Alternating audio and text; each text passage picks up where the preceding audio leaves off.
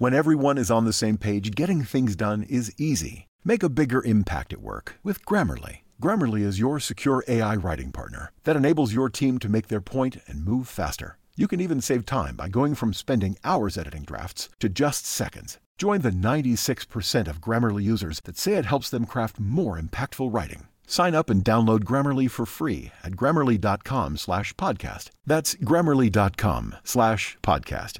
Easier said, done. We call our food soul food. Cheers. This type of food, you can feel when you eat it. Ah, that aroma.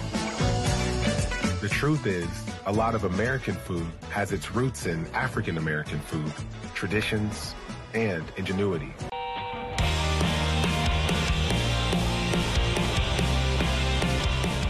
This is Hot Takes on a Plate, the podcast that explores the things that make us feel and how those feelings collide with food. I'm Rob Petrone, and I want to start by saying I'm conducting this interview on the 1-year anniversary of George Floyd's murder. We've all had a lot of feelings around that. Out of that horrific incident, there's been an awakening in America. Clearly not for everyone, but I think it's fair to say some progress has been made. And today's guests are building on that in a raw, emotional, honest, joyful, and brilliant way. Karis Jagger and Fabian Toback are executive producers of the Netflix series High on the Hog, How African-American Cuisine Transformed America, out now to binge. I've seen it. As a food TV host and producer myself, I am extremely picky about this genre of television, and I'm telling you, this is as good as anything that's ever been done in this sphere. It is exceptional, must-watch television on so many levels. Karis, Fabian, thank you so much for taking the time to join me. Thanks for having us. Yeah, thank you. Wow. Thank you. What an introduction. Incredible introduction. No, I mean, seriously, it is. Now we're scared to say anything. No, I have so much I want to get into with you guys because I really, this was just tremendous television, High on the Hog. And for those who don't know, the series is based off of Jessica B. Harris's book by the same name. It's a series exploring the vital and often ignored role Black Americans have played in shaping our culinary traditions. And the thing that keeps coming up when you hear people in the media talking about this series before the launch is it's about time. It's long overdue. It's groundbreaking. And for a TV producer like myself, when I hear those terms, what I think about is the fact that any TV series you make is hard to make. It's hard to get anything greenlit, even if it's something that networks are dying to make. But when you are breaking ground, when you are making something that's, quote, long overdue or about time, there's a reason it didn't get made before you. Basically, you have a bigger uphill battle to get that made, to be the first one to make something like that. It's not like nobody else ever had the idea to probably do a show like this. It's that nobody ever got the opportunity. So let's go back to the beginning. Talk about the challenges to making this series. I'm sure you had some challenges. We had a ton of challenges, but, we are tenacious. And, Jessica wrote such a beautiful book. We felt after we had optioned it, we felt like a huge responsibility in making it. I mean, it's her baby. And one of two things were going to happen. She was going to say yes to letting us have the option, and it was going to be a huge undertaking, or she was going to say no, and we were spared a huge undertaking. So yeah, I mean, it wasn't really an option for us. Yeah, Karis, I mean, the pitch process in TV is always challenging. Very, very few things get made, especially at a level like Netflix. So what was that like to take this undertaking, this groundbreaking series and trying to make this and get it greenlit? I think one of the things was that when we read the book, like many other people, we weren't familiar with the history. And Fabi and I are both foodies, and we're both spent a long time delving into the history. Like as soon as we read the book, then we were like, now we got to dig in. And so we spent a good probably like 6 to 9 months, doing research, finding out more about some of these histories and finding out more about these people. And then after we had done all that, we began to craft the pitch. And it was a labor of love getting all that information into our brains, but we really needed it to go in there and convince people that this was a story that really needed to be told. And I think that if, neither of us had done a lot of pitches before, and it's nerve-wracking. And when you're really invested in what you're trying to sell, like on an emotional level, sort of more than just you're trying to make money out of something, it's terrifying, and you were desperately trying to get through to people how important this piece is.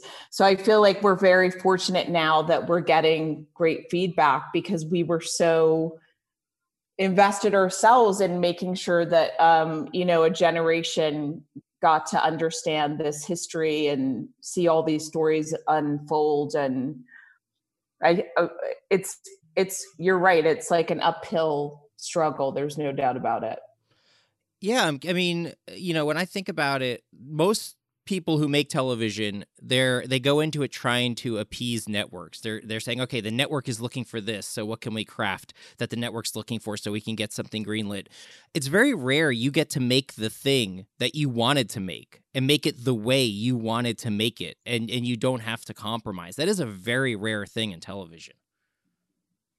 That's true, but we also were really laser focused on. We really felt like Netflix was the place that we wanted it to live. We had an initial meeting there, and with Adam Del Deo, and he listened very patiently to our very long pitch, but left enough breadcrumbs in the meeting to let us know like what was needed to get this going, so to say. And he mentioned Roger Ross Williams, who we ended up partnering with him. He's won an Academy Award. He's been nominated for a full-length documentary. And it was like that special sauce that, kind of coalesced together. And then we went back to Netflix and pitched again, and we were like, we brought Roger, and it was just kind of like, it was just magic. But when they said yes, we were just, oh my God, like over the moon. What was the hardest part about it? Was there a point where you were afraid this wasn't going to get done? Absolutely. I mean, we had options. I hear you laughing, Karis. Yeah, because there were like 100. Like even when we thought we were so close with Netflix, you just get to that moment where you think like, oh my goodness, like it's going to fall apart, or they've said yes, but now it's like little pieces, that like then you're like, oh no, it's going to fall apart. And always at the back of your head is like Jessica, like, no, we're not going back to her and telling her that this isn't happening. Totally. I think because she's such a force, and it's just like we took your beautiful work and like we couldn't do it. Like, no, that was no, wasn't happening. I mean, there was at one point we were kind of like at the end of the option. I mean, I think it was like within days we were going to lose all the rights, and then I was just like crying on the phone with Karis. I'm like, we can't like sell this, and I mean literally it was like down to the wire, and then they said yes, so it was like, wow. So you almost lost the option on it. Mm-hmm. Oh my gosh. Yeah. That I can only imagine. I mean, the thing I keep thinking about with this series is there's always a lot of pressure when you're trying to do any creative endeavor, especially one when you're reaching an audience as big as Netflix reaches. But this one, especially because it's a story that hasn't really been told. It hasn't been told at this level. I mean, talk about, did you feel the pressure of getting this right? Well, Jessica, like, she wrote such a beautiful book and really provided us with this.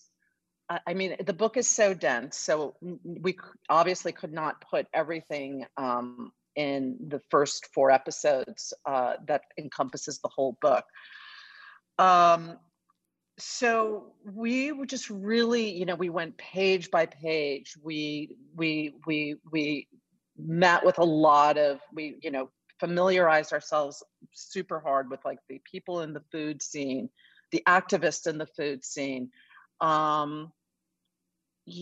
Finding Stephen was huge. He's got such gravitas in the food space. That was really important. Stephen Satterfield, Stephen Yeah. Satterfield, who hosted it, and I want to talk about him in a moment because he was exceptional. But when you're talking about the content here, and I was talking about the pressure of getting it right, you're talking about subject matter that has often been ignored and, quite frankly, erased from history. Which I just can't even. I know you have the blueprint of Jessica B. Harris's book, but it's easy to research things that have been written about 1,000 times over. You're researching things that have been ignored and erased from history.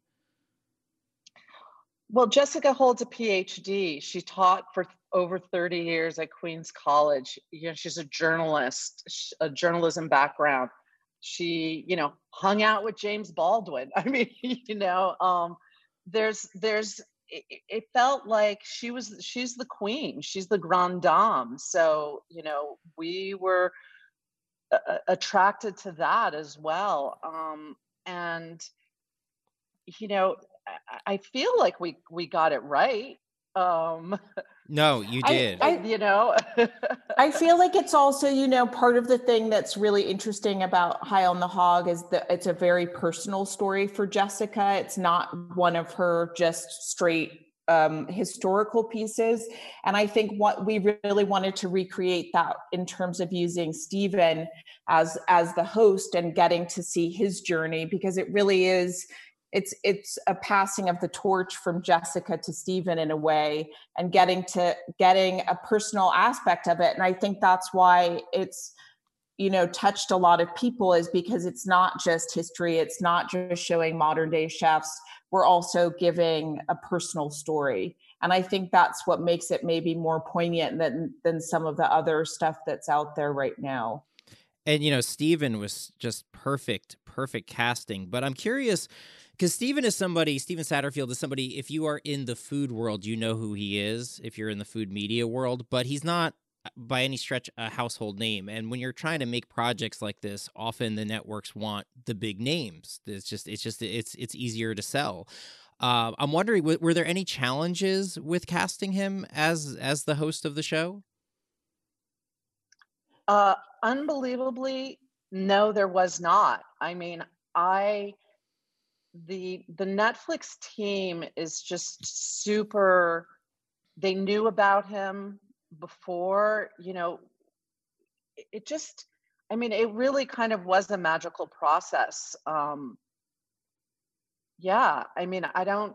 think that, and especially, with Roger Ross Williams, he knows what he's doing. So, he really helped support this process and this project with, so they kind of, he's had done a project there already. I think it just kind of ended up being a real, I hate to say this, but like, it was just kind of a destined. You love to say it. The stars were aligned. Oh, totally. No, I mean, that's so much of television, isn't it? And success in general is just sometimes timing. And so much of the show is about timing. And I want to get to that. But before I do, Stephen, I want to stay on Stephen for a second, because I think you have he's going to be a massive star. I mean, I don't say that lightly. I think the thing that really struck me with Stephen as the host of the show is that, hosts are kind of often taught to be these bigger than life people who kind of steal the spotlight, who say, look at me. And he was so good at sharing the spotlight and really putting the spotlight on the subjects. But yet, even in his sort of quiet way of going about things, you can't help but fixate on him. He has a sort of a gravitas, just sort of like unteachable sort of je ne sais quoi, you know, that the camera just loves him. You know, Karras, I mean, you could, you know, obviously he had the credentials to do it if you look at his resume, but then you don't really know what you're getting until you see the person on camera doing it for the first time. I mean, talk about the performance he has in this series. Well, I just want to say Fabienne and I met him at a coffee shop one time, and just people would walk by and they just would keep smiling at him. And there's a quality that you're just like, see, like it was before he really understood that we wanted him to be the host of the show. He was a little confused and thought we just wanted his feedback on, you know, the story and how to thing. And we're like, no. Like, we want you to be the host. Like, he never hosted a TV show before, correct? He had actually done some work that he had a sommelier type show, a wine show that he had pitched with himself as the host. And so he you know, primarily all his stuff has been behind camera and publishing, and yes. But he's so connected in the food world. And I think one of the things that was really appealed to us is, one, his incredible reverence for Jessica Harris's work, and also his connection with so many people in the food space, which I think enabled him to have really deeper conversations with the people who were on the show than maybe someone who wasn't in this food space. You know, like his whole thing is empathy, and Whetstone is about, you know, food and connectivity. And those are all themes that we wanted to play out in the series. And his gentleness brought just a different tone to the show that I don't think we've seen before. You know, I especially like generally like with a male host, or a lot of kind of alpha loud qualities. And he has such a beautiful quietness and thoughtfulness, and he makes people speak, you know, like people feel comfortable in his presence. And he also has a twinkle in his eye and a wry smile. You know, there's like a couple moments, I think he was with in the rodeo thing, where he was like joshing the older Bruno father about, you know, teasing him about, did he know how to saute, which was just like, you know, a beautiful interaction. He just brought so many great things to the table. And I know he was pretty green when he went in, but I think part of that was, you know, beautiful. And we watched him kind of blossom as becoming more confident in his conversations. Yes. You know, he says a lot. He can say a lot without saying anything. You know, he just, sometimes the camera will be on him on a cutaway and he's not saying anything, yet he's saying everything. Yeah. Yeah. And there were some good outtakes of him getting on the horse that I wish we could have included. You know, one of the things that part of it is that a lot of the people that worked on the show hadn't done food TV. So Shoshana Guy, who was the showrunner, she comes from a hard news background.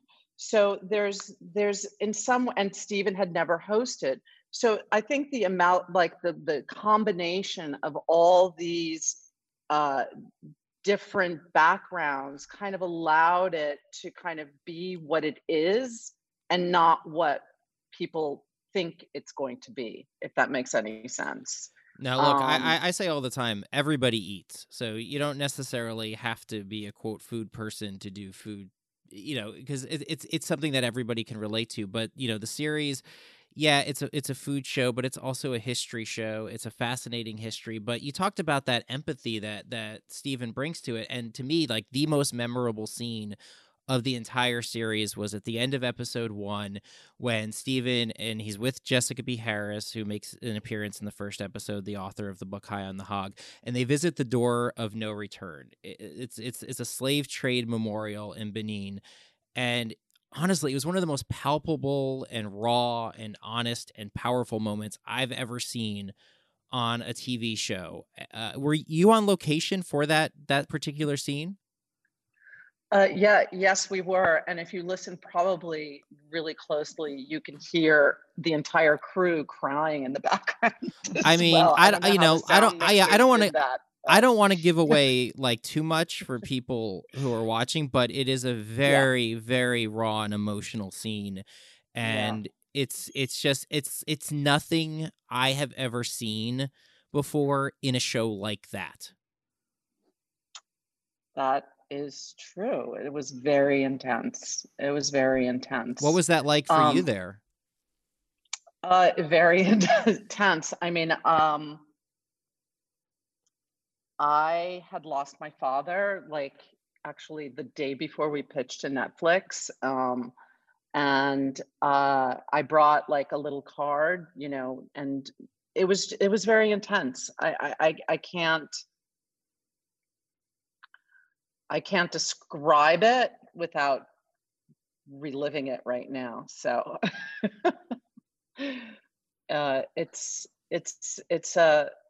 it was very emotional. But I think because primarily, you know, the entire crew, well, you know, 95% of the crew were people of color. So it felt like a safe space to also kind of unload those emotions. It was an honor to be there. It really was. It was a real honor, and I'll carry that forever. That moment. Karis, what was that like for you? I think, you know, it was Jessica's so beautiful, and she really is a teacher. And I felt like in that moment, she was really like teaching us all, you know, it was, you know, about giving the offering and lighting the candles. And it was very just really heartfelt. And I think we all really felt it was pouring with rain, like, you know, between takes and stuff like that. And it just was really, it was a really raw moment, I think, for all of us. And I think especially for Steven, and I think the hope really is that we showed that raw moment, but also with respect.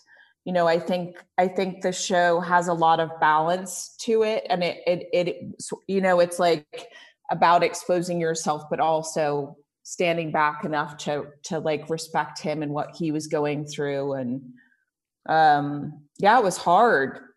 It was really hard. And he was so selfless. I felt like, especially in that episode with Jessica, you could feel sort of how he revered her, and, you know, like not just shared the spotlight, but really allowed her to at times kind of take it over, because he recognized who he was with. And in that moment, it was almost like she became the host and he became the subject. And it was such a special, special moment. I mean, you really do have to watch it if you're listening. And, you know, we were talking before about the stars aligning. You know, when you started this production on this series, when you started pitching this series, even if you go way back, you couldn't have predicted the way the world would unfold, the events we'd go through. From, you know, we touched on it at the beginning. We're talking here on the 1-year anniversary of George Floyd's murder, and also COVID, obviously, and the impact COVID has had, and just kind of how the world has changed in so many ways. And, you know, the timing of this show coming out between sort of the awakening a lot of people have had around race issues, between the fact that, you know, I'm watching the show, there's a lot of sort of celebratory meals in the show that were shot before COVID. And I'm watching these group meals and going, I miss that. You know, I haven't had meals like that where people are sitting around jovial and having meals. And, you know, that's something that, like, you could not have predicted that feeling. And also just the fact that, like, you know, that emotion we've been talking about, if a show like this was made 10, 15 years ago, I don't think we were as evolved as a society when it comes to sharing our emotions that way. I think we are all now, especially in the wake of COVID, kind of feeling like it's okay to share our vulnerabilities, because we've all been through a lot. I mean, the timing of this show, it's just kind of crazy how the stars have aligned, is it not? Absolutely. I mean, and, you know, we started this process. Karis and I we're longtime friends, and we've been working together for about a decade now. We had done lifestyle content, and then with the murder of Michael Brown, we and the kids getting bigger, we were looking for a project we could really sink our teeth into. So, things have evolved, but I mean, things also have not evolved that much because we started this process, of looking for a property and kind of telling this sort of not this story, but a story like this. I feel like, yeah, it's really special. And could we have predicted this? No, but we've been just really good stewards of the material and open to our partnerships have meant everything.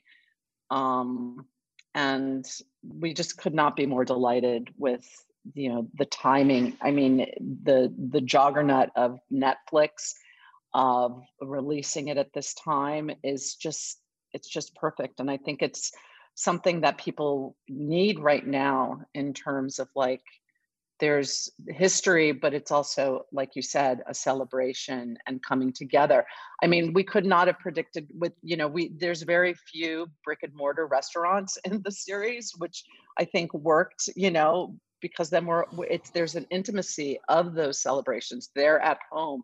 These are things that we can come back, recreate into our lives in the coming months. And, unfortunately, a lot of the restaurants that, well, if we had them, would be closed. So it's nice. I think, the Gullah Bill Green's restaurant will still be there. So it's, and it's a small place. Yeah, and Karis, it's. I want to point out that the show obviously it has a very serious nature to it, and it has a lot of history packed into it. But what I thought was so beautiful, and the way you guys were able to weave this together, is that even for as serious as the subject matter was, there was a celebratory feel about a lot of it. There was resilience and culture, and you were able to strike that tone of yes, this is very serious, so much of this, but also there's so much that needs to be celebrated. Yeah, I mean, I think, I think you delve into the past so we know where we come from, but it's about joy and community, and Fabi and I are big on laughter, and and if you don't have all those pieces, we're not giving. That's really what Jessica's book was about. It's about joy and showing the talent of people, showing African Americans the role they played in agriculture and cuisine and as tastemakers, and entrepreneurship and tradition and self-reliance. There's so many powerful, Fabienne, we like to talk about in our pitch about empowerment cinema.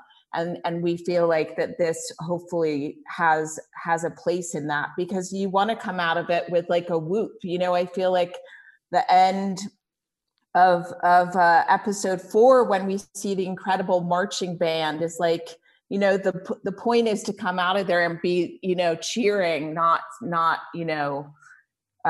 sitting down. It's it has to balance that joy. Yeah, because it's just funny. You can't always predict how you're going to feel coming out of watching something, right? You just, I would have thought going into it, I didn't come out of it feeling the way I thought I would have going into it, if that makes sense.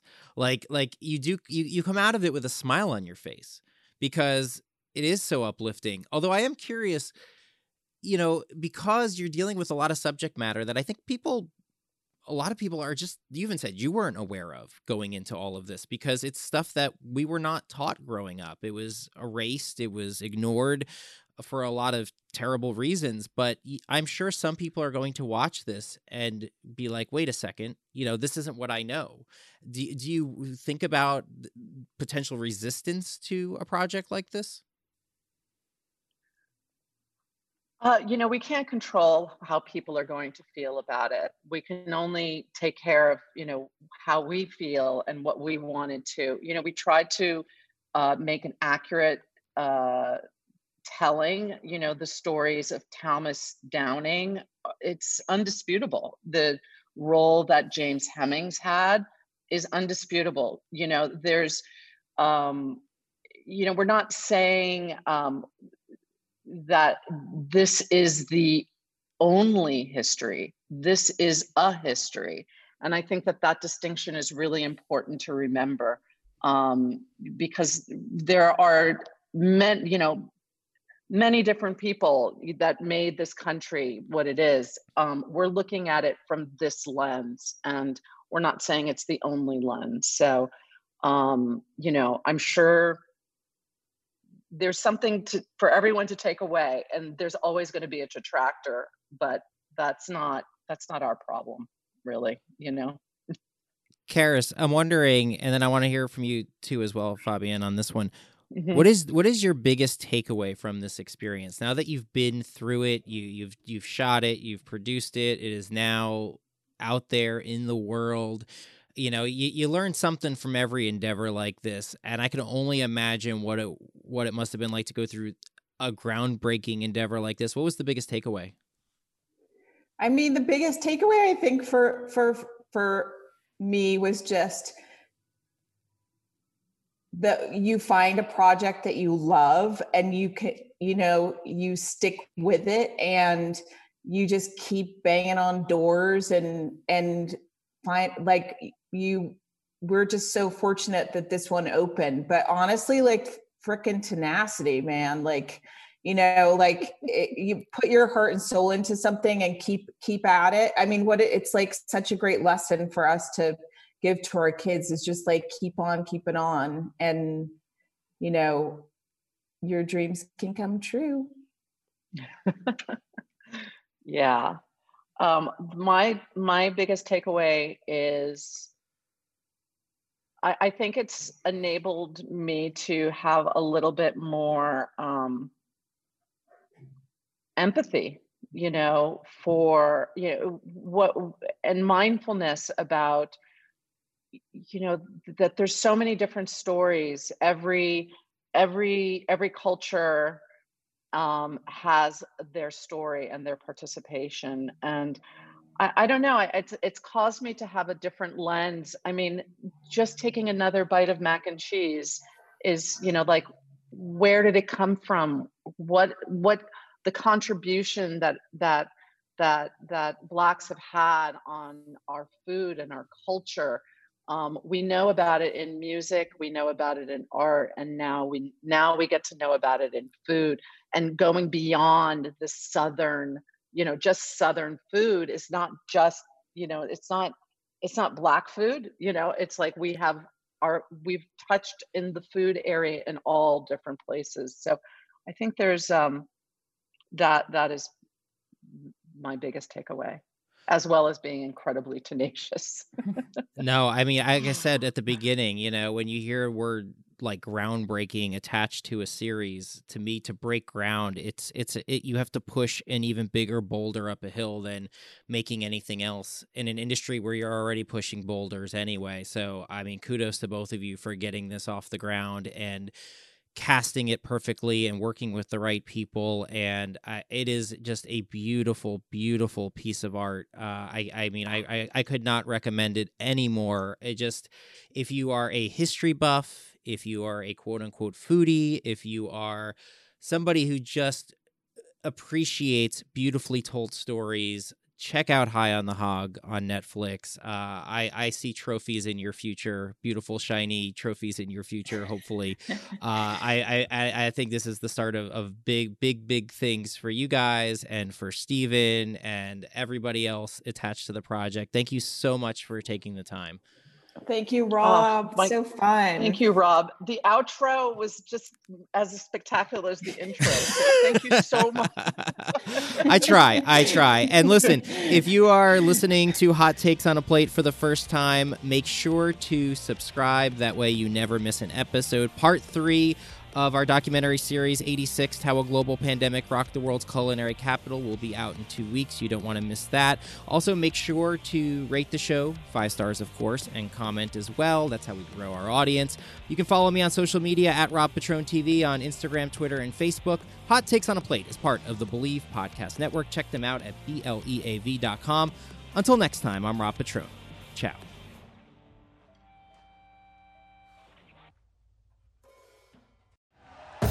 Thank you for listening to Believe.